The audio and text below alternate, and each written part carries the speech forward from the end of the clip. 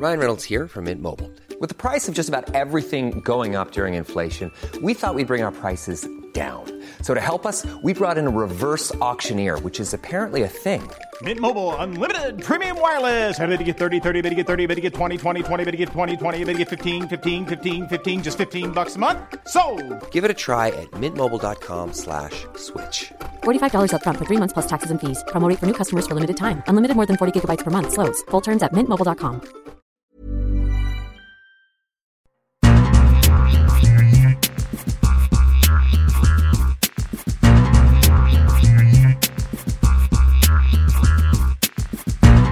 You're listening to the World Soccer Talk podcast, the only podcast about watching soccer on TV and online.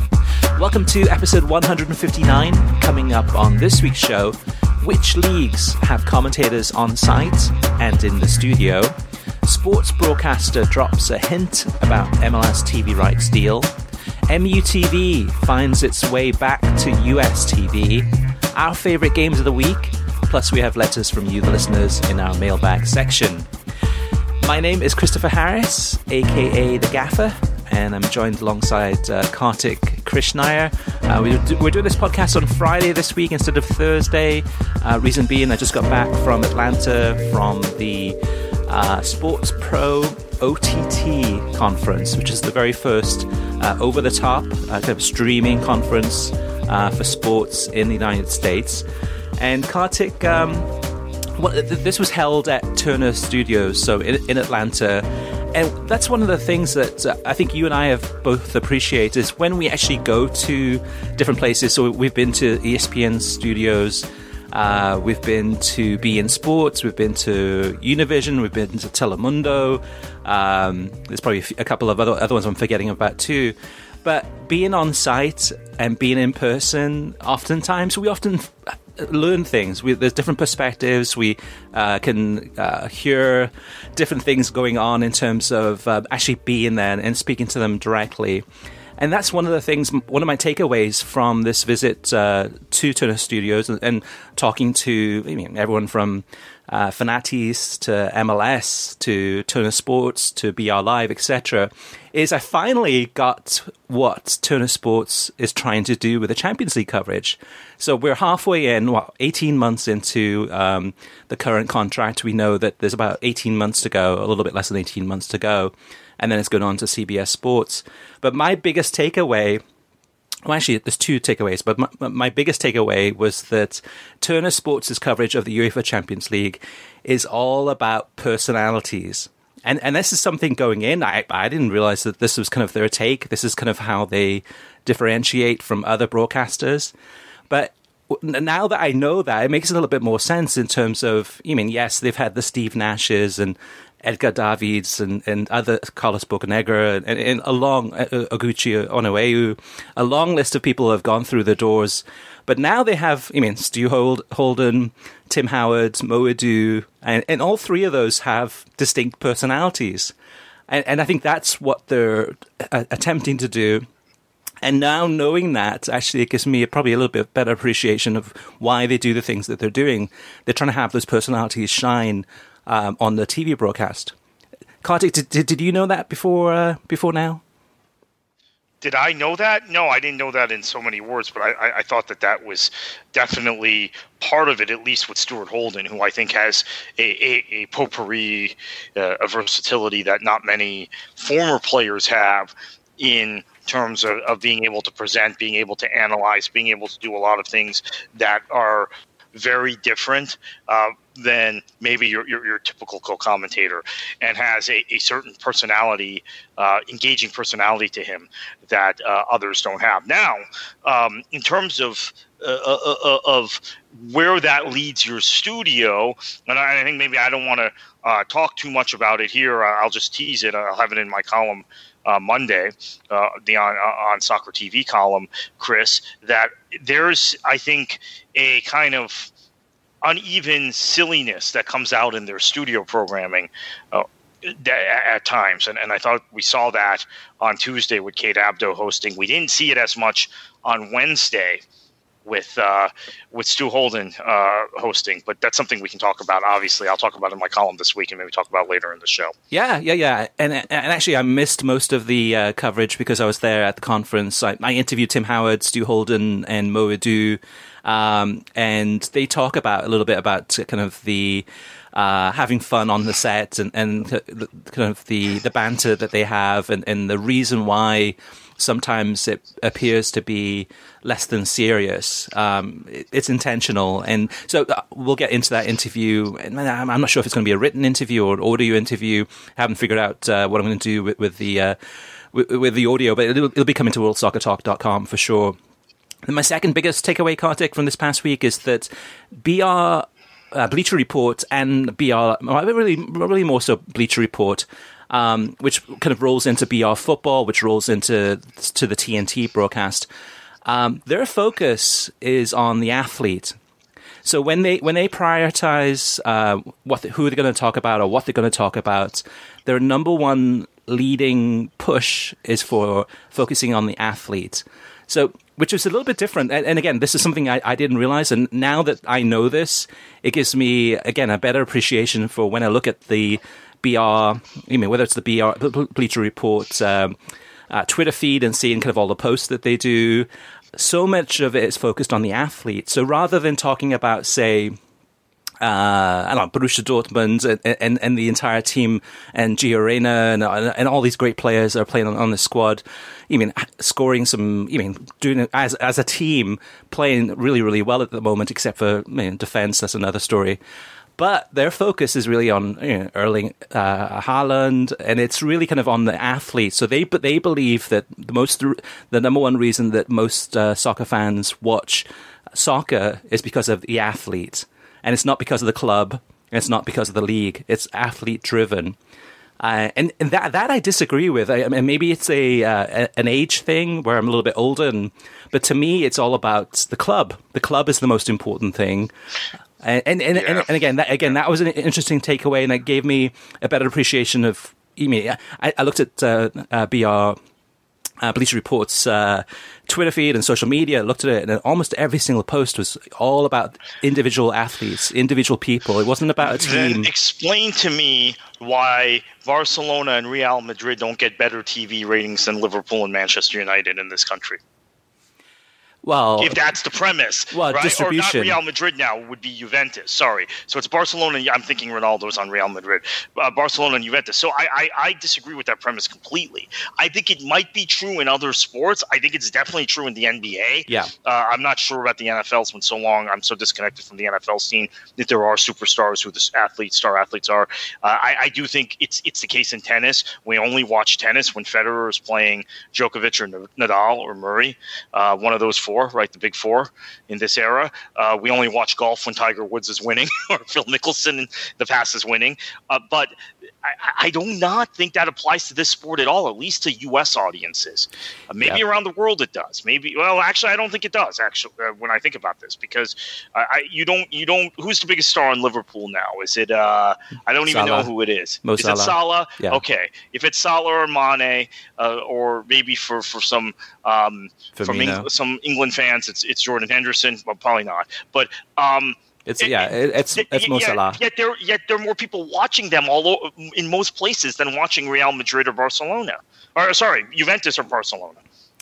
Yeah, I mean the La Liga clubs is a little bit different just because of the distribution problem in the United States. But I mean, it's I would argue that Real Madrid, El Clasico in itself, which is coming up in a couple of weeks, El Clasico has become less important as each year has gone by. We can look at the TV ratings and see what those numbers look like year after year, and those numbers keep on dropping year after year. Yeah. And a large part of that, I think, is because of Ronaldo not being there. So I think that's... And I'll probably be watching Juventus at the same time, actually. Yeah, Juventus are playing Inter at the same exact time. And to me, that would be more of a game I'd be more interested in watching than El Clasico. El Clasico will be, it's a great match and definitely a lot of history and all that, but it's not what it used to be. But I think Ronaldo and Messi are the exceptions to the rule. I think for the most part, the focus is on clubs and kind of the history and tradition and what that club stands for and how they play. But I agree with you, Kartik. It is one of those things that it's very much a kind of a feeling or a kind of a conception of the other sports, the basketball, NFL, where it's more kind of individual athletes being the stars rather than the teams themselves. In some ways, the stars are bigger than the actual teams. I don't think that applies to soccer, but Bleacher Report has kind of got this carte blanche. That this is kind of the way that they tackle, or that they basically talk about sports. It's very focused on the athlete. So again, that gives me some appreciation or a better understanding, not appreciation, but a better understanding of why they broadcast it the way that they do. They have a different style, it skews younger. And that's why I think in some ways that's why it hasn't really taken off as well as some other broadcasters. And that's why I think going there, meeting with them, talking to them, listening to them, gave me such a better appreciation for why they do the things that they do. And again, we'll get into that in the interview with Tim Howard and Stu Holden, where I talk about kind of the TNT approach of weaving in so much basketball into the soccer coverage, and if that makes sense or not. All right, Kartik, let's fast forward and look back at the past week. What's been your favorite match from this past week? I think it would have to be Lazio-Inter. That was just a phenomenal match. Great goal on kind of a half volley by Ashley Young. Puts Inter ahead. And this is a battle, for those of you not following Serie A this season, these two teams are really nipping at the heels of Juventus, who have not quite played at the same level that they have in the past, although Ronaldo has now scored in 12 successive matches. So much like he did in Real Madrid's 3 successive Champions League victories, when they need a goal, and Juventus is winning a lot of games by one goal or getting a late goal to make it a 2-goal game, right? They're just in a lot more competitive matches than they've been the last few years. He's getting goals to pull them out. So the Serie A race has been phenomenal this year. This match was on ESPN Plus, actually ESPN2, which showed Juventus and Brescia earlier in the day. Another match which Juventus struggled in. And Brescia was down to 10 men for a large portion of that match, but Juve struggled and finally got a goal from Ronaldo and won 2-0. But Lazio comes back in the second half. Spectacular match, again, on ESPN Plus. That 2:45 p.m. Eastern Time, 8:45 p.m. Central European Time kickoff is giving us great game after great game in Serie A. Unfortunately, none of those matches are ever on ESPN or ESPN2. They're on ESPN Plus. You could still, obviously, we talked about ESPN Plus's numbers last week. Wider distribution than ever for those, but it's just unfortunate that Serie A continues to and I don't blame them. The U.S. TV market has to prove itself for Serie A before they start doing the sort of thing that the Premier League has done for ESPN. For those of you who are new to the Premier League in the NBC era, that 5:30 kickoff UK time, 12:30 kickoff Eastern time used to be a throwaway match prior to NBC getting the rights. The Premier League has been very cognizant of these matches being free to air in the United States, that time slot. And that has become now an important window, almost as important as the early kickoff on Saturday, which for many, many years, Chris, as you remember, was the most important of the weekend, other than the late kickoff Sunday, because that was timed for the audiences in Asia. Mm-hmm. Yeah, and then for me, from this past week, in terms of my favorite match of the week, it is what it is. I was going to say, I was looking for something like kind of unpredictable, but it was Dortmund against PSG. This was two teams, really attacking, open-minded football. At times, it looked like Dortmund would score a couple of goals, and then PSG would come back strong on the counter. It looked like they were going to score. It was a very open-ended, exciting game to watch. Tony Jones and Efe Nkoku doing the commentary in this one. And, of course, Erling Haaland, just mania erupts with 2 goals. The first goal, really a poacher's goal, somebody that's... What I love about him is just his passion, his burning desire to score. If he comes close and misses, he's like pounding the grass. He's just like so... 100% focused on scoring goals. It's a joy to watch. And his We don't know... Oh, sorry, go ahead. I was just going to say his second goal was superb. Just a beautiful strike with that pass from Gio Reyna. To me, they're just one of the most exciting teams to watch. It's just a shame that they can't, basically stiffen up that defense. Yeah, so I think nobody had this match being 0-0 at halftime, which it was. Going into the match, we were all thinking it would be 4-4, 5-5, and it was a defensive error that Dortmund gave up their goal on, which is, as I tweeted during the match, since I watched just about every Dortmund match, it's just so typical of the way they defend. My point was going to be that Haaland has become such a phenom that there is conversation among those of us in kind of the soccer media landscape that this might be the boost. We tried to figure out what does the Bundesliga need to boost itself to American audiences and to global audiences outside of Germany. It might be this specific player. Now, we don't know how long he's going to be at Dortmund, but we have to assume it's at least for next season. He won't be sold until the summer of 2021 at the earliest. And there is just such mania about Haaland. I know some people are getting annoyed maybe that the ESPN FC show is focusing on this player more now than they're focusing on Messi and Ronaldo. But that's where he is, right? He deserves it. Yeah, he absolutely deserves it. He's absolutely earned it. And he plays with such a it's been a long time since we've had a young player that's played with the kind of joy he seems to be showing. Yeah. And of course, he's the son of a former great professional player, Leeds United, Manchester City, etc. So he's been brought up in the game, but he's just phenomenal. And I thought when he signed, right, because it came down to Dortmund and Manchester United, and he signed with Dortmund rather than United. And I thought, boy, Dortmund have so many goal scorers, right? Royce when he's fit, Paco Alcácer, who they've now shipped off. Sancho scores goals. We've even seen when Götze comes on, he can score. And as it turns out, any team can use this guy. It doesn't matter if you have a bona fide high-end number 9. He's just unbelievable. Yeah. And unfortunately, I don't think it's going to have much of an impact on the Bundesliga ratings in the United States.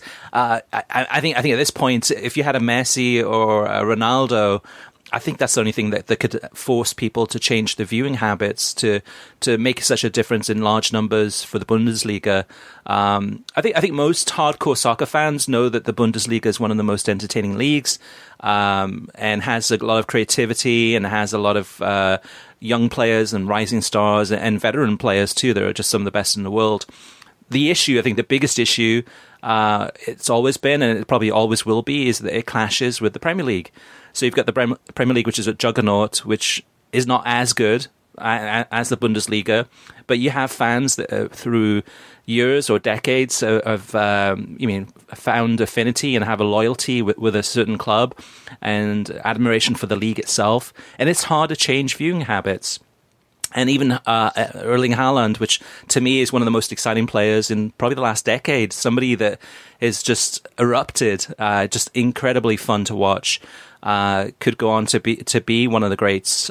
Still a long ways off, but is showing all the signs of a massive star. I don't think that's going to make much of a difference. Just because, again, it goes back to the club versus athletes. Athletes are huge, but in many ways, clubs have a much stronger connection to the viewer, especially on the soccer side. All right, Kartik, let's move on to TV streaming news.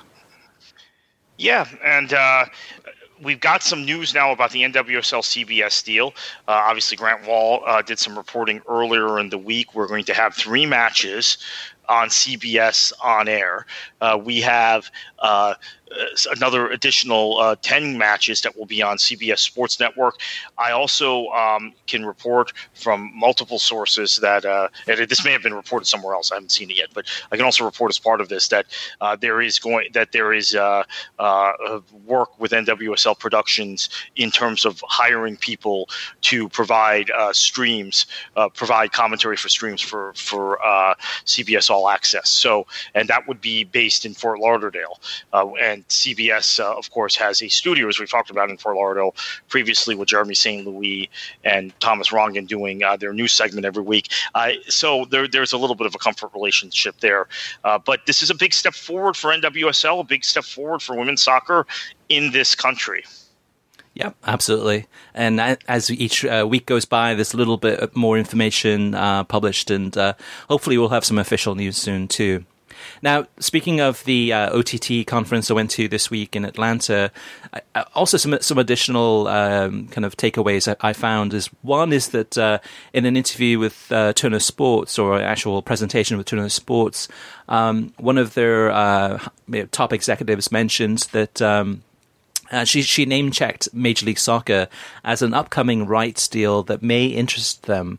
And despite losing the next UEFA Champions League contract, the executive said that soccer is still a priority for them, citing BR Football, the social media account, and BR Live as two examples of how they're still very focused on the soccer market. But MLS is something that they're talking about and mentioned as an interest. So keep an eye out for that one for the next TV deal. You could also sense a lot of frustration among Turner Sports executives when they discussed losing the UEFA Champions League rights only 18 months into their current contract, and we're about halfway through. And actually, at the end of next season, they'll hand it over to CBS. According to Turner Sports, it's hard for them to really put together a long-term plan when roughly a year into after they've acquired it, they're already working on trying to put together a bid for the next TV deal. And they did say they put in a major bid for the rights to renew the UEFA Champions League, but they said that CBS came in with a huge bid that beat them. So I think they were very surprised at how much CBS was offering to acquire the rights to the Champions League, and definitely made it clear that the number that CBS put in was significantly higher than even Turner's high bid. Now, the long-term vision for BR Live, the streaming platform, is to shut it down permanently and incorporate all of the live streaming of sports that they own currently into the Bleacher Report app. So the Bleacher Report app would be the main focus, would be the one app. And then within that app, then you would be able to read your free content and get your alerts as you normally do. But you'd be able to go ahead and pay to stream games from different sports.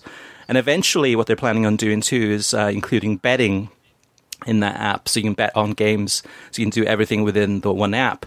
Now, the big question is with BR Live is that with next season being the final season of the Champions League and the Europa League with BR, and BR Live, is whether to actually go ahead and include that in the BR Live, in the Bleacher Report app for that final season, or whether it makes sense to kind of basically keep it within BR Live for one more year, and then once that Champions League and Europa League deal is done, is then to shut it down. So it still hasn't been decided, but that's kind of what they're thinking now, trying to figure out a way to whether it makes sense to include it in the Bleacher Report app or not. Lastly, Kartik, actually two more things real fast. A big discussion at the conference was talking about piracy, about illegal streaming. It was interesting too because they looked at a couple of executives said that the Premier League is doing the best job at going ahead and stamping out piracy, that they've been working most effectively, and also using a lot of the courts and the criminal system in the UK to imprison people for streaming. So that was interesting. I didn't realize that the Premier League was the leader in that. Still a big problem, though. And last but not least, in terms of Bleacher Report Live, they're looking at and considering dynamic pricing. So dynamic pricing would be, and the example given in other industries is that if you go to a vending machine and you want to get a can of Coke or a bottle of Coke on a hot summer day where the temperature is 100 degrees, the pricing, they can actually increase the pricing if they wanted to from, say, I don't know, 50 cents to $1.50 or something like that. Or if it's a cold day and not many people are interested in buying a bottle of Coke, they can reduce it down to, like, I don't know, 75 cents or 50 cents, whatever it may be. But with BR Live, that's one thing they're considering for next season, is including dynamic pricing. So depending on, say, if it's the last game of the group stage and it's a must-win game in order to qualify for the next round, they could increase the pricing on that. Or again, if it's a dead rubber game and it's those teams, even though it's your club, and those teams may have already qualified for the next round, so maybe they would lower the pricing for that specific game. So that's interesting. That's something new and different that hasn't been done. They haven't made a decision yet, but that's something that they are considering. All right, Kartik, next news item. Yeah, MediaPro and Pitch are going to sell the U.S. rights for the 2022 CONMEBOL qualifiers in the U.S. They're putting out a rights tender now. Importantly, rights to Uruguay's matches are not included in the agreement, as the AUF has yet to sell its international rights for the 2022 World Cup qualifiers. So they're not going to be able to bundle Uruguayan rights with the rest of the South American, the CONMEBOL region at this point. The Full Play agency held the international rights to Uruguay's home qualifiers last time, 2018 World Cup cycle, and so that might happen again. And that it's possible we could see, as we did in 2018, the same network be able to combine the Uruguay rights with the rest of the region. That was BN, but we will see what happens. The first round of matches begin with this March international break coming up in about a month. Yeah, and also at the same time too, Copa America rights have not been acquired yet, or have not been finalized yet for the United States for this summer. And we're in almost the end of February here. I mean, the tournament's in like just a few months from now. Same thing with the World Cup qualifiers. Like you said, Kartik, March 26th begins the first round of matches. Leaving it really late in terms of trying to sell these rights. I'm sure they will be sold, but it doesn't help in terms of soccer fans trying to plan out hopefully the games will be shown and trying to figure out where. Again, we'll report that news as soon as we get it. And lastly, just some quick hits, some quick pieces of news that have come out. Well, actually, a lot of this hasn't come out, but we'll be the first to mention it, is that subscribers to BR Live now have access to MUTV, Manchester United's TV channel, which is one of the best in the world in terms of a club TV channel that has a lot of interviews, behind-the-scenes footage, archival footage. They don't have live games, but oftentimes they will have those on delay after about 48 hours with their own MUTV commentators. Sometimes I think they have some of the youth games, and so lots of coverage. If you're a Man United fan, that's another reason to get BR Live, is now to subscribe to that. And with, of course, Man United right now in the Europa League, BR Live is, on the English language side, your best way to access those games. Secondly is that beIN Sports Extra is now available on Pluto TV. And Pluto TV, if you haven't checked it out yet, it's free. It's on the web. They've got apps everywhere. The company is owned actually by CBS, which is interesting. But that's another way to go ahead and access beIN Sports Extra, which gives you a ton of different content and coverage from beIN Sports, including some live games, but no Barcelona, no Real Madrid, no Atleti.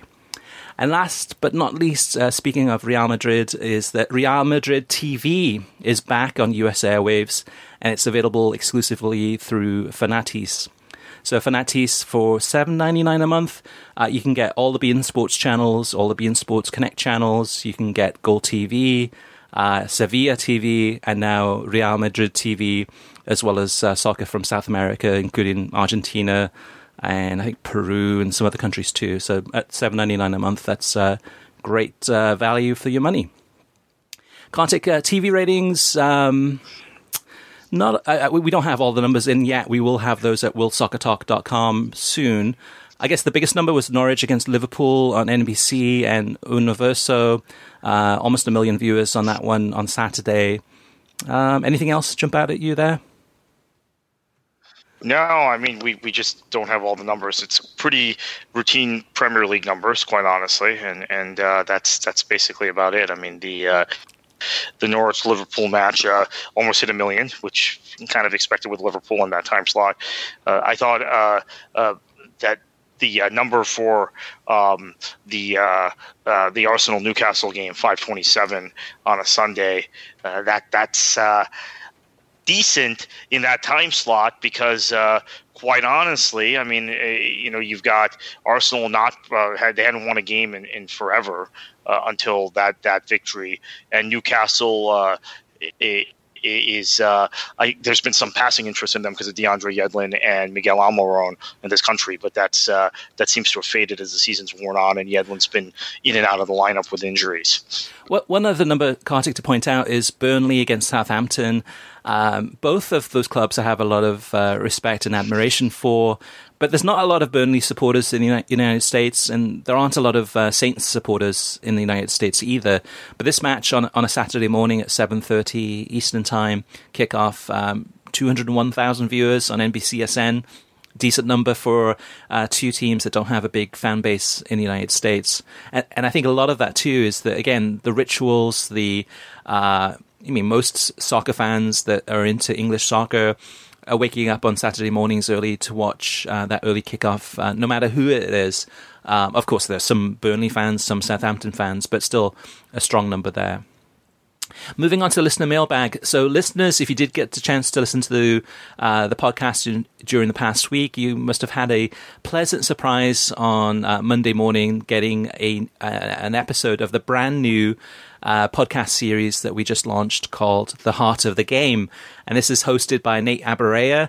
Nate was one of the analysts on the podcast here, on the World Soccer Talk podcast. I think it was about 2014. I think he was on there for a season or two with Nick Webster, and also was the host of the World Soccer Talk radio show, which was 2015. Time flies by. It doesn't seem that long ago, but it was. And the first episode we had was an interview with Christian Miles, formerly of Fox Soccer Channel. And it was pretty interesting insights in terms of his career, but also how the sports industry, specifically soccer broadcasting, has changed, and whether it means more jobs available, less jobs available, and also the cost involved in sending out a truck to go ahead and have the game televised live from a stadium with the whole crew. Some interesting insights there. So some of the feedback on the listener mailbag on that first episode, Eddie says, very refreshing podcast. Lou Bruno says, it was great hearing from Christian Miles and talking about the old FSC. I found it surprising that the explosion of interest in the game did not mean better days for announcers like him. With all the MLS teams, you would think that would benefit broadcasters. FSC and EPL talk were at center stage for soccer fans back in those days. Both have a great part in the US being a soccer nation. Jay Strummer says, great stuff, thank you. And lastly, Azza says, I remember watching the EPL highlights show on the regional Fox Sports network back in the late 1990s. Towards the end of the program, the host, Lionel Bienvenu, would turn over to Christian Miles to show highlights from Fox Sports World. It was called the Fox Sports World Report. Great memories for sure. Kartik, you remember Christian Miles, right? Yeah, of course I remember Christian Miles, and I also do remember Lionel Bienvenu. Yeah. And that program was, I still kind of now have the music from that program going through my head. And somewhere I have a VHS tape somewhere of them showing extended clips of a Boxing Day match between Spurs and Liverpool. I think it obviously would have been the 98-99 season because that was the big season for that show. And it was the full debut for start of one Steven Gerrard. So wow. I saved that VHS tape. I have no idea where it is now because we had a network that's now Sun Sports or Fox Sun that was, wouldn't be Fox anymore. Sunshine it's obviously been sold to Disney, right? But right. Was used to be Sunshine Network. And they would show that program every every Sunday night, but at random times. So I don't know if younger people are familiar with this. Like we have DVRs now. If you had a good enough VHS device, you could set a timer if you put a tape in there. Mm-hmm. Most VHS devices didn't have that, but you needed to buy a more expensive one. So I had one of those machines. So I used to tape that show every week, the Bienvenue show, because it would come on, like I said, at random times. Some weeks it would be at like 5 o'clock on a Eastern time on a Sunday, which was great. You could watch it. Sometimes it would be like at 2:30 a.m. It really depended on whether the regional local teams that Sunshine had the rights to, the Orlando Magic, Miami Heat, whoever else, whether they were Florida Panthers, whether they were playing or not, right? So, I have such memories of that show. And then obviously Christian Miles is one of my favorites from the FSC era. Incredibly knowledgeable about the sport. Actually hosted some Champions League also on the Fox regional networks once they acquired Champions League rights. And still someone who is a great Twitter follow because he is so knowledgeable about this sport and has more historical perspective than many of the people you'll find in the U.S. media. So great coup for Nate to get that as his first interview. I think that's a great way to lead off this new series. Yeah, and the next interview coming up this Monday is with the one and only Derek Ray. I haven't had a chance to listen to it yet, but Nate says it's absolutely fantastic and really, really memorable. So that's the goal of the podcast series, is to complement this one, is to really talk about the heart of the game. And in my estimation, my opinion, the heart of the game oftentimes is the commentators, the broadcasters, the people that we listen to week after week, no matter what league it is around the world. And we develop almost we seem to develop like kind of a relationship or an understanding for those types of individuals. And many of them have been around for decades. Players come and go, but a lot of the commentators we listen to have been commentating since the 1970s, 1980s, 1990s, and so on. And Christian Miles is still commentating. He's commentating for LA Galaxy. Still involved, and beIN Sports, and still involved in the industry, and so that was great. So if you didn't get a chance to listen to it, listen back.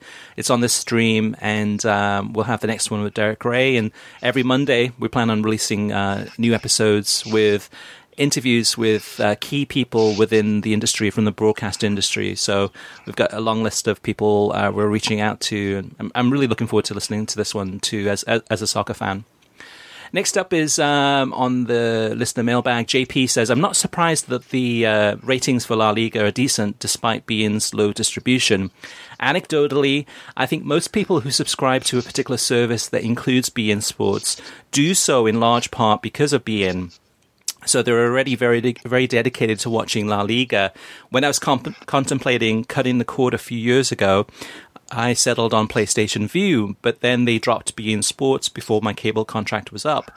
When debating switching cable carriers to take advantage of further discounts, I chose not to, since Comcast did not have beIN Sports in HD and couldn't authenticate to watch online either. At the time, was more important for Serie A overflow matches. Similarly, if someone has Sling and pays extra for the sports pack, it's likely for beIN Sports. Next up is feedback from YesPage about Kartik, about your On the Soccer Media column that discussed the power of Disney Plus in generating more ESPN Plus subscribers. And if you didn't get a chance, check that out at worldsoccertalk.com. Again, every Monday, and we've got all the previous columns too, which are interesting to read for sure. And YesPage says the splintering of sports access is great for the Disney, CBS, etc., as they gouge subscribers to pay twice for what we used to pay for once for. But for the consumer, we are going to lose badly here, because the a la carte design is going to make us pay several providers for the same content we used to get at one location. Now, Kartik, in some ways I disagree with this, though, too, because if you look at ESPN Plus as one example and look at the list of leagues that they have, which is a long list of leagues, they are broadcasting leagues that were previously unavailable. Now, some of those leagues are the Indian League or the Swedish League, but they have practically, the US Open Cup, they've got USL, they've got Major League Soccer, they've got the Bundesliga next season, they've got all these leagues. And at a price point of $5, even if you're paying whatever it is right now for ESPN on cable or satellite, and for $5 more, I have no complaints with that. I mean, especially when you have the amount of soccer coverage available to you, which was more than what you had from before. But I guess, yes, Page, too, when he looks at kind of the overall picture and looks at, say, Fox and ESPN and all these other ones, you have to subscribe sometimes to maybe 3 services to get what you were getting before. But you actually weren't even getting that before. You were getting close to it. To me, it all depends on what you're looking for and what you want to watch and whether that has changed what you have to subscribe to. I think that the irony of this, for me, the great irony of this is a la carte. It was Disney that, because of the rights fees, the carriage fees that ESPN was getting, specifically ESPN and ESPN2, fought any sort of a la carte cable scheme for years, right? Disney had been really the main impediment toward any action happening in Congress or at the federal level to this. Now that you have a streaming space, which is kind of the Wild West and everything's a la carte, they're the ones who are undercutting the price point of everybody else and getting more consumers, partly because their battle to fight a la carte on the cable and satellite side has them with a lot more cable and satellite revenue than the other providers, than the NBCs and the CBSs and the Lifetime, the A&Es and the Discovery networks, etc. It's very ironic, as I think about the industry as a whole, that they've made the price point for their services, their streaming services, Disney, lower to undercut everybody, because for years they had resisted any sort of breakup, any sort of decoupling of packages in the cable industry, because they were getting higher fees from the cable companies than any other company, because of the power, again, Disney, the power of Disney and the power of ESPN, which is owned by Disney. Mm-hmm. Yeah, well, one more example about this too, Kartik, is that the Bundesliga, currently, if you want to watch every single match from the Bundesliga, the only way to do it, is through Fox Soccer Match Pass, which is $20 a month. Next season, the only way to watch every single... Well, maybe not, though. I was going to say every single Bundesliga game is through ESPN Plus, which is $5 a month. However, the game of the week actually, it's not even game of the week. There's 4 games a season that the Bundesliga are going to have on television. The question is whether those games will also be available on ESPN Plus, which I would think not, probably. So... yeah, it's at the end of the day, it comes down to what leagues you're interested in watching. If you want to watch everything, you can do it. It's going to cost you a lot of money. In the past, if you wanted to watch everything, you couldn't watch everything because it wasn't all available. But yeah, it's for some people, it's going to be more expensive for sure. And of course, you'll get some Bundesliga 2 matches with that also, just as you do on Fox Soccer Match Pass now. Exactly, yeah. And actually, this weekend is Hamburg against St. Pauli, I think on Saturday morning at 7 o'clock. Yeah, the big derby. On Fox Soccer Match Pass. Azer says, Chris and Kartik, if the Milan derby was not shown on TV, why did Mark Donaldson and Matteo Bonetti do the commentary? Why not use the world feed with Steve Barnyard and Tony DiRigo? And to answer that, Azer, this was a massive match. This was a match that I wouldn't be surprised if Mark and Matteo said, like, hey, ESPN Plus, ESPN producers, this is such a big game that we want to commentate this one. We want to have this with our own in-house commentary for such a big match, which it was a classic match. The commentary we talked about last week I thought was spectacular in terms of the intensity, the emotion. Really, really great commentary. And Steve Barnyard, I like, but to me, having Mark and Matteo do the commentary was better, in my opinion. So sometimes it does happen. I think for that game, Kartik, that you mentioned before too, on March 1st, at the same time as El Clasico, which is going to be Inter against Juve, which is going to be probably match of the season, could be match of the season out of any of these leagues. That will be a commentary on ESPN Plus by Mark Donaldson and Matteo Bonetti. So another example of the bringing out the in-house talent, which makes sense too, especially if Mark and Matteo will be doing Bundesliga commentary for some games next season. As it continues, he says, you guys also commented on about the Bundesliga being on FS2 rather than FS1. The answer is obvious. It's money. NASCAR and college basketball generate more revenue on FS1 than any soccer would. The next rights holder, ESPN, is going to follow in Fox's footsteps. College football and the rest will dominate Disney's airwaves over the Bundesliga. Both Fox and ESPN are giving you one-word answer: money. Why is this so hard to understand? So let me respond to that. Yes, on NASCAR. Absolutely agreed. On college basketball, we're talking about the Bundesliga, so it makes sense. But the actual ratings for college basketball, because that's the one other sport I actually follow besides soccer, on FS1 are really not very different than their ratings for MLS. In fact, in some cases, they're lower than their MLS ratings. So I wouldn't say soccer versus college basketball. They're always going to favor the college basketball. It's the Bundesliga specifically. But if they re-up with Major League Soccer, and Major League Soccer continues to see slight upticks in TV ratings, we've talked about this over and over again, but even slight upticks, it would probably take it past a lot of college basketball. Now, the Big Ten, which Fox has the rights to, is having a particularly good season this year in college basketball. So I think the ratings are up slightly, but the last few years, the Big Ten has been the worst of the Power 6 conferences. So that has also affected Fox's ratings in college basketball. College football, yeah, no argument there. NASCAR and college football, no argument. I would quarrel with the college basketball one as FS1's ratings. In general, Chris, I don't know if a lot, because we talk about ratings on FS1 for Bundesliga and MLS and U.S. national team games. In general, FS1's ratings are really not very good when you consider how many homes that network is in. Compare a similar number to NBCSN, not that much less than ESPN or ESPN2.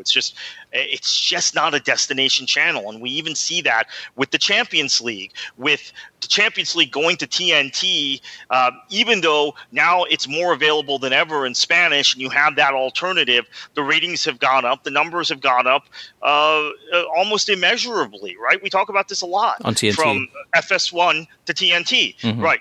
The point is FS1 doesn't get good ratings for any sport other than, even for college football and NASCAR, they won't get the ratings if it were on another network. So college football games that are on FS1, like their Big 12 match games, don't get the sort of ratings that the ESPN and ESPN2 and even ESPNU games get at the same time, or SEC network. I mean, it's just that network is struggling relative to the other networks in the space. So, I understand why we've seen the Bundesliga bump for NASCAR. For college basketball, it's maybe it's, again, because the Bundesliga just doesn't have a following. But if it's MLS, I'm not sure they would bump an MLS game for a college basketball game. Now, they don't run into that conflict. I mean, ironically, MLS season runs essentially between the end and the beginning of college basketball's regular seasons. But if they ever had that choice, I think they might bump college basketball. So it's not a universal soccer thing. Dave Brunk says, catching up on the championship in England, what a match last Friday between Hull City and Swansea City. I know, Chris, you wanted the 3 points, but what a great match, 4-4.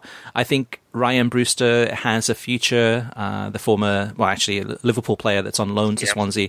I enjoyed the latest podcast a great deal. Seems streaming is getting difficult to navigate. Great to know I can rely upon you two to keep me informed. Kartik, don't mention it, please. I don't know if you watched the Hull City Swansea game. And as a Swansea City supporter, since I did, I watched part of it. It was so painful to watch. Yeah. I mean, because for listeners who didn't know, and most of listeners probably didn't watch it. I mean, both Swansea and Hull have been going through some difficult time in terms of results. And Hull kept on leading this game. It was, 2-1, and Swansea would pull it back to, I think, 2-2. Hull would go ahead to 3-2. Swansea would pull it back to 3-3. And then Swansea, in injury time, went ahead. I think it was 4-3. And Swansea fans, myself included, and the players went crazy, thinking, "Okay, great, we finally got a great win here." And I think in the 5th minute of injury time, Hull City came back and tied it 4-4. So just a really roller coaster. But picked up a point on Hull and on Bristol City and Preston. Yeah, in sixth, but it's this weekend. So could have been back to within 3 points of an automatic or of a playoff spot. So it's funny because Swansea, I think you would acknowledge, Chris, have been playing terribly since the festive period. So it's it's been about 8 weeks of this, and they're still only 5 points out of a playoff spot, which makes the championship really, really exciting. Yeah. It's the same sort of kind of race to the middle that we've seen in the Premier League, where there are teams like Arsenal that can go a month or two without winning a game and yet still can make the Champions League. Yeah, same exact thing with the championship. It is one of those things that just a couple of wins in a row, and then all of a sudden you're pushing up into the playoff spots. It's entertaining for sure. As a fan, it is brutal. It's been a decent season, but as a fan, whether you're a fan of Arsenal or a fan of other clubs, to me, I take it personally when a team loses or it felt like we lost this game because we thought we had won it.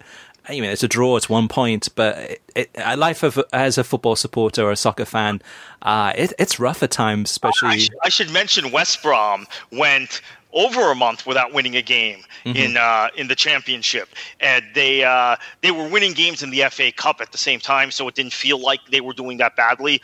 But they went, I think, 6, 7, 8 games maybe without a win in the championship, and now it seems like I know they've found their form again. They're going to win the league. So that league is so balanced and so competitive. It's a fun one to watch. Even more so this year than most years. Yeah, and to me, right this moment, it is more fun than watching the Premier League in terms of just you never know what you're going to get, and it is really entertaining. Next up, and Kartik, this is a brand new feature to the World Soccer Talk podcast. This is my letter of the week that has come in, and maybe we'll do this every week, but this is from Ryan Hawkins. Ryan says, excellent work with the show. It continues to be my go-to source for the latest in US soccer coverage on TV and streaming. If it makes you feel better, I do think you provide objective coverage, and I believe you are as likely to compliment the good coverage as you are to point out the bad coverage. It's clear you aren't paid by any entity you comment on. My question is, which leagues and games are actually commentated on site versus in a studio? My guess is that most, if not all, EPL games are done on site. However, I assume that Fox calls the Bundesliga off the monitors, as does beIN for La Liga and Ligue 1. In general, how do networks decide to send live match crews? So the last question, answer to that question, Ryan, would have been what Christian Miles talked about. In terms of the cost to have your crew or your talent on site to commentate a game, and he mentioned the figure too, kind of basically a ballpark figure. But that's one of the deciding factors, is whether or not to send your commentators to a stadium, and it's not just the two of them. You got the whole crew behind the scenes, and camera and lighting and sound guys. So oftentimes that's one of the biggest decisions, whether or not to send crews to a game. But Kartik, let's just for a moment though, let's go through league by league and talk about which leagues are calling games on site in the stadium versus in a studio. So Premier League games, every single game is commentated on site in the stadium, right?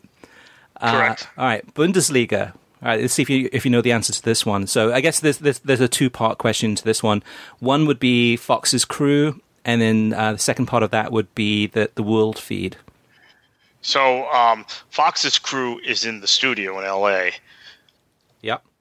And the world feed, I believe, is either on site in Germany or in Cologne in the broadcast center.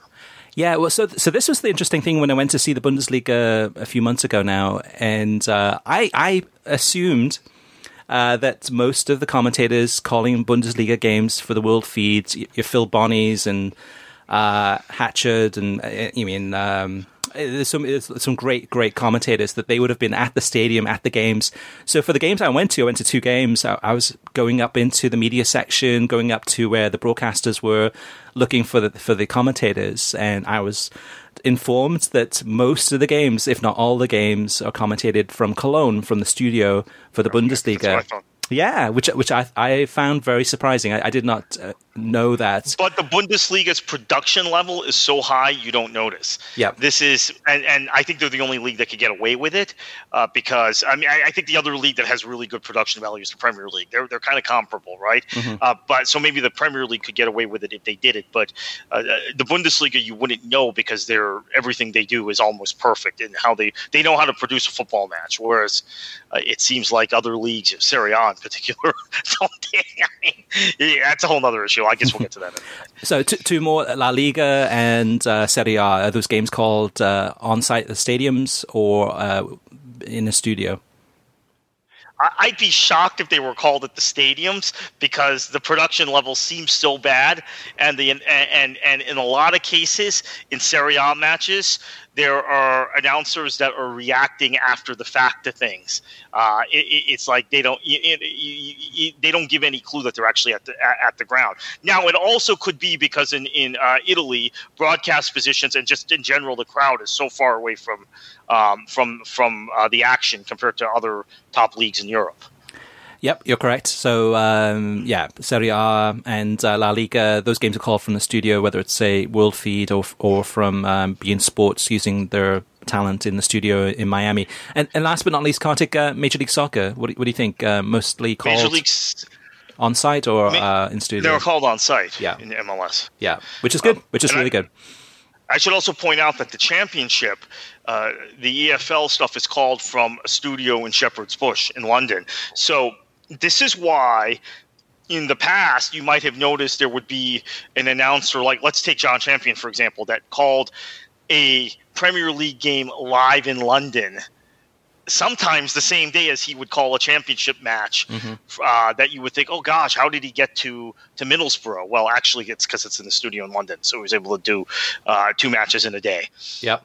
Yeah. It's interesting. It's interesting. And I think it's one of those things that, as hardcore soccer fans, most of us probably know the answers to those questions where we listen intently to the commentators. And it's pretty clear after a while which ones are calling the games on site versus in the studio.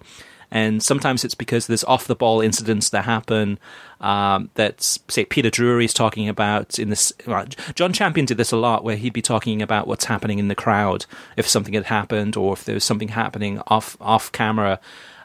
Which gave you a fantastic, massive clue to say, hey, he's actually there. He's talking about the atmosphere within the stadium and whether it's positive or negative, versus commentators that sometimes things happen off the ball, off the camera, and we don't know it's happening until the camera zooms in on it, and then the commentator's talking about it live in a moment. This is what makes the Bundesliga coverage so good, Chris, that I think whether they have spotters or they have extra cameras, the announcers that are sitting in the broadcast center in Cologne know that stuff, whereas the Serie A and La Liga commentators don't. Yeah. So that goes back to just the overall crispness of the broadcast. Everything's better with the Bundesliga. Yeah. Well, I guess the biggest example would be sometimes even penalty incidents, or an incident where the referee blows his whistle, but if the camera's not zoomed in on that referee to see what his signal is, sometimes, the commentator has no clue what's happening, if it was called as a penalty or...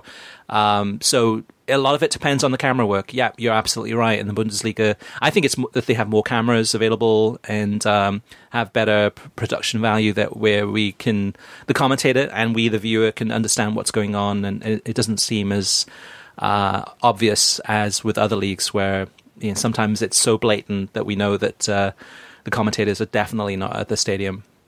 John Average Geek says, I'm confused on the Manchester City FFP stuff, the financial fair play. JV is owned, I guess Juventus is owned by a family that owns Fiat, which owns Jeep, and they just redid its sponsorship deal to inject money into the club. Where is that investigation, Kartik?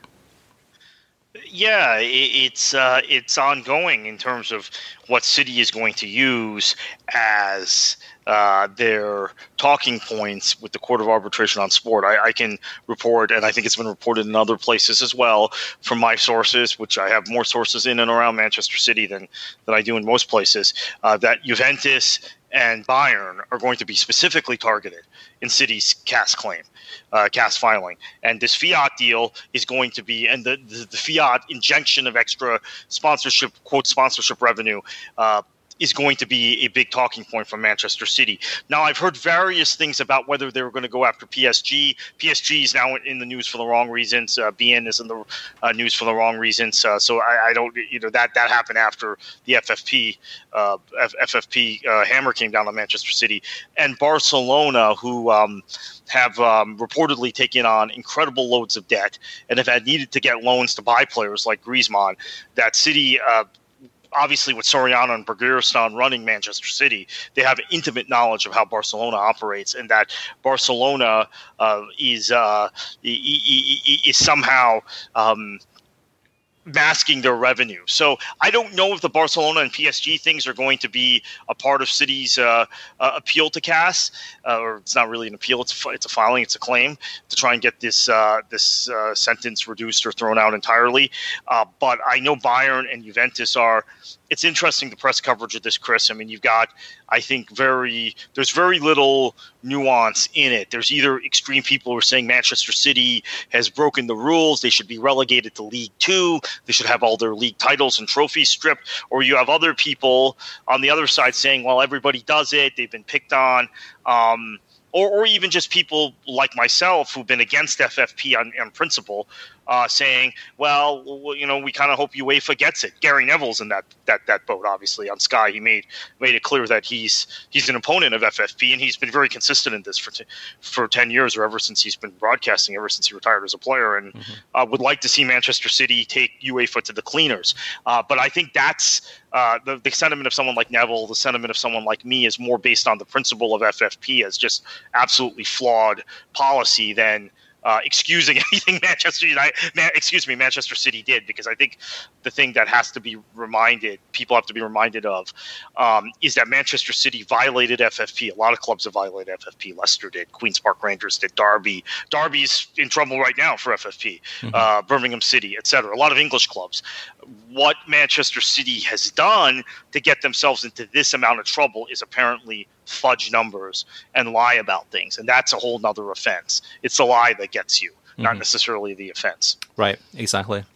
Last but not least, in the listener mailbag, Robert Cordova. Robert says, I wanted to ask you about Christian Pulisic being interviewed on ABC's Good Morning America the other week. It seems it didn't get much attention. And just as a note, I had no idea this interview even happened. I haven't even heard about it until now.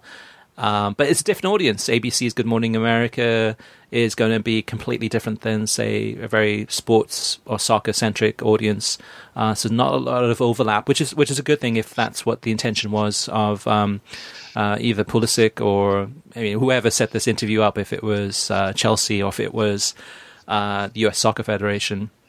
But continuing with what Robert mentions, he says, besides the segment being more hilarious with the Pulisic being labelled the next superstar in England taking over the world, but this relates to something I've always wondered. Why doesn't NBC's Today Show do a segment reviewing the Premier League or an interview with real superstars of the league if they booked them? Have Kyle Martino come on a segment to get more awareness. I remember 10 years ago, Roger Bennett would come on Joe Scarborough's Morning Joe when Fox and ESPN had the Premier League rights. Would love to hear your thoughts on this on the next podcast. Thanks for your time. My take on this, Robert, is that probably most people that watch Good Morning America or NBC's Today Show are probably not interested in these athletes. I mean, it's... yeah, you could do it, and I'm sure NBC, they may have already done it in the past too, and had some of their talent on these shows, like whether it's Rebecca Lowe or somebody. I don't watch these shows. I don't know. Would it have an impact? It would create a little bit more awareness, but I'm not so sure that the viewers of those shows are the types of viewers that would tune in to watch soccer. What do you think, Kartik? Okay, so let me get on my high horse. Maybe I should have done this a little earlier about a pet peeve of mine. I watch CNN every day. I mean, that's the network I watch generally. It's my default channel. The Bleacher Report segment on their morning show never talks about soccer, never talks about the fact that Bleacher Report actually has the rights to the UEFA Champions League, never promotes that program. They're always talking about football or basketball or baseball. So I think maybe the audience for these morning programs does not care about soccer. And I think what you had with Morning Joe and Joe Scarborough, who's a former congressman from here in Florida, Republican congressman from here in Florida, he's a massive Liverpool fan. So he forced it in to that show for a number of years. And I know people would complain constantly because of my political involvement. I know most of the people I know watch MSNBC and actually watch that show and don't watch CNN. I watch CNN, but would complain, why is he forcing this soccer and this, or he would call it football. What would he call it? Football frenzy, right? Or football, why is he forcing this on what is essentially a political show? That's not even a news program. That's a political show, an entirely political show. So there was backlash from a lot of people in the audience. Now, I think now there may not be as much because at least MSNBC viewers, like Democratic Party people, seem to be more educated about soccer than they used to be. But the general, and particularly the Premier League, the general macro audience, I just don't think there's much interest in this sport. Now, this having been said, when the women's national team is in a World Cup or files a lawsuit or a claim, right? Equal pay, they are all over these programs. So I think when there's a societal angle, they promote it. I think the Olympics is on the Today Show a lot during the Olympics. Does the Today Show do a lot on LeBron James? Or no, I don't think they do. Which is, again, I think kind of unfortunate because I think there are they are more likely when a Hollywood actor is advocating a cause or a specific, charity or a specific thing in world affairs they're trying to draw attention to. More likely to put them on these morning because they are news programs, but they're also kind of variety programs. They're a little softer news than they would a LeBron James or Steph Curry or any number of NBA players that do standout things in their communities and in the world, quite honestly. So I think I don't want to say there's an anti-sports bias. But they're kind of is. They just don't. It's just not their audience. Going back to what you said about Bleacher Report having a segment on CNN, which I saw when I was traveling this weekend, actually this week, which is probably the first time I've seen it, where I was watching, I think, CNN headline news, and they had a segment, the Bleacher Report, which was kind of basically an update on sports. No soccer news there, but like you said too, that no soccer news, or rarely any soccer news on CNN when they have their Bleacher Report, is in this conference I attended this week. In one of the sessions that they had, it was the chief marketing officer for Bleacher Report, and he was up there talking, and the host mentioned the Champions League, and one of the executives at Turner Sports said that, this week the numbers on Tuesday were some of the highest numbers they've gotten on the BR Live, which is because of the PSG Dortmund game not being on English language television. Well, so the host mentioned, sure better than Spurs, and they laughed a little bit, and the chief marketing officer said, Harry Kane. And it was like, I was thinking, like, what? Like, Harry Kane's been injured since January. He's not going to be playing again until probably March or later. Yes, Harry Kane does play for Tottenham Hotspur, but Harry Kane has no relevance to Spurs against RB Leipzig. And it sounds like a guy that knows maybe basketball really well or some of the other sports really well, but has no clue about soccer. And if you mention the word Tottenham Hotspur, the first thing that comes to his mind is Harry Kane. And here's this person that's the chief marketing officer that's responsible for a lot of Bleacher Report's overall strategy and marketing, and he doesn't really follow soccer. That might explain one of the reasons why the soccer doesn't get as much coverage on Bleacher Report on television. Now, BR Football is a whole other thing, and actually BR Football is based out of London. It's not based out of anywhere in the United States. I think they have a few people in the US, but it's primarily a London office. We want you to have your say, so we've covered a lot of topics in the show across a whole bunch of different leagues, different languages, different broadcasters, different streaming platforms, and we always love to get your feedback. and questions and observations. You guys are the ones that are really the ones driving the show and giving us some great topics to talk about. So we greatly appreciate it, and thank you so much. You can always reach us via email through web at worldsoccertalk.com, as well as facebook.com/worldsoccertalk, and on Twitter at worldsoccertalk. Plus, of course, you can post your comments on worldsoccertalk.com.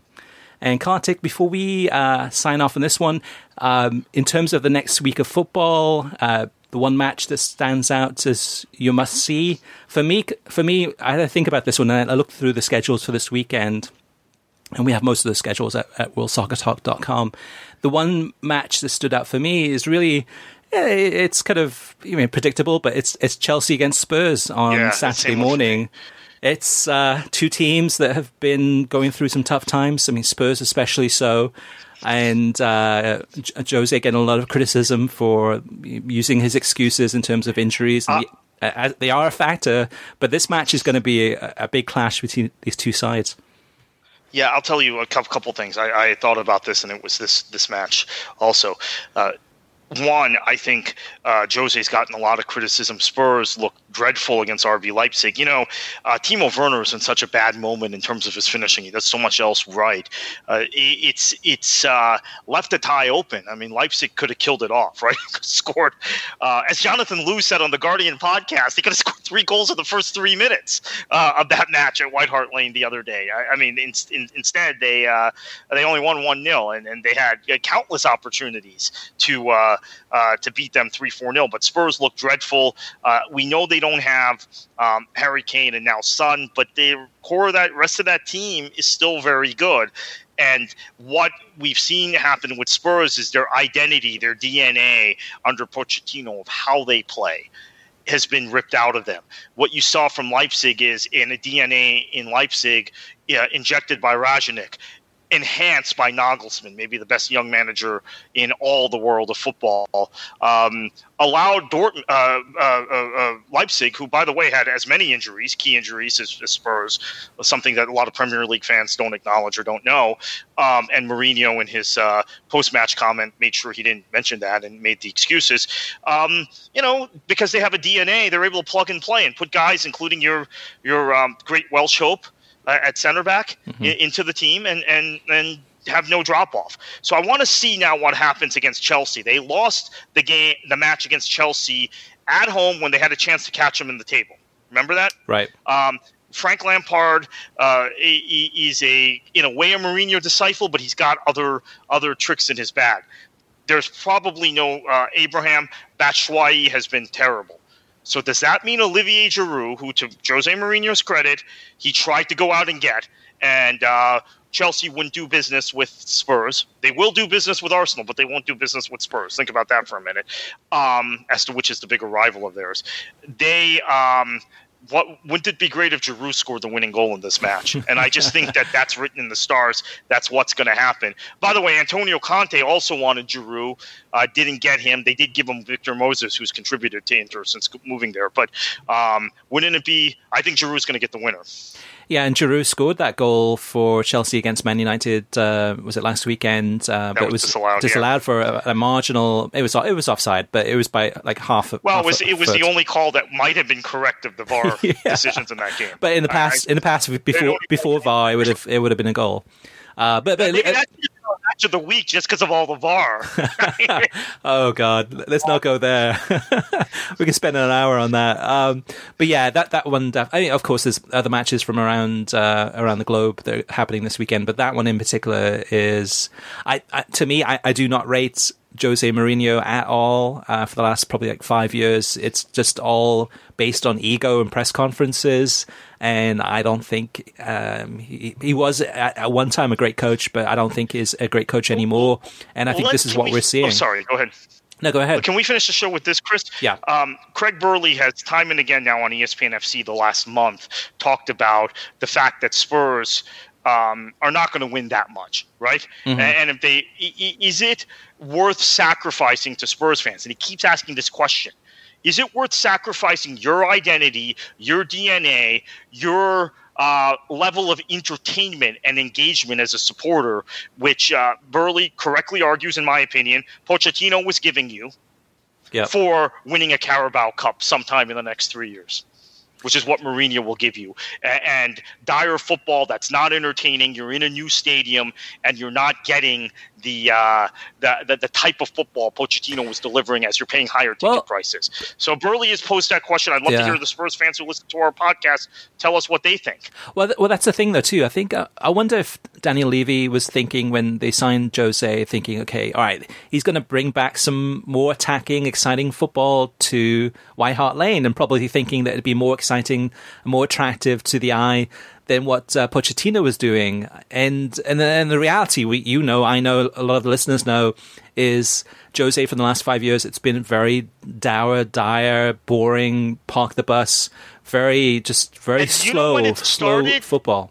Mm-hmm. Chris, it started the second half of the season with Chelsea, which they won the league in. So Manchester City and them were level on points and level on goals and goal difference. Remember that? What year was that? On New Year's Day? What year? And in order to see out that season, Mourinho went to a very defensive, negative style of football. Even the match where they clinched the title against Crystal Palace, I remember Pardew's Palace looked like they were swashbuckling, rampaging, because Chelsea didn't want the ball at all.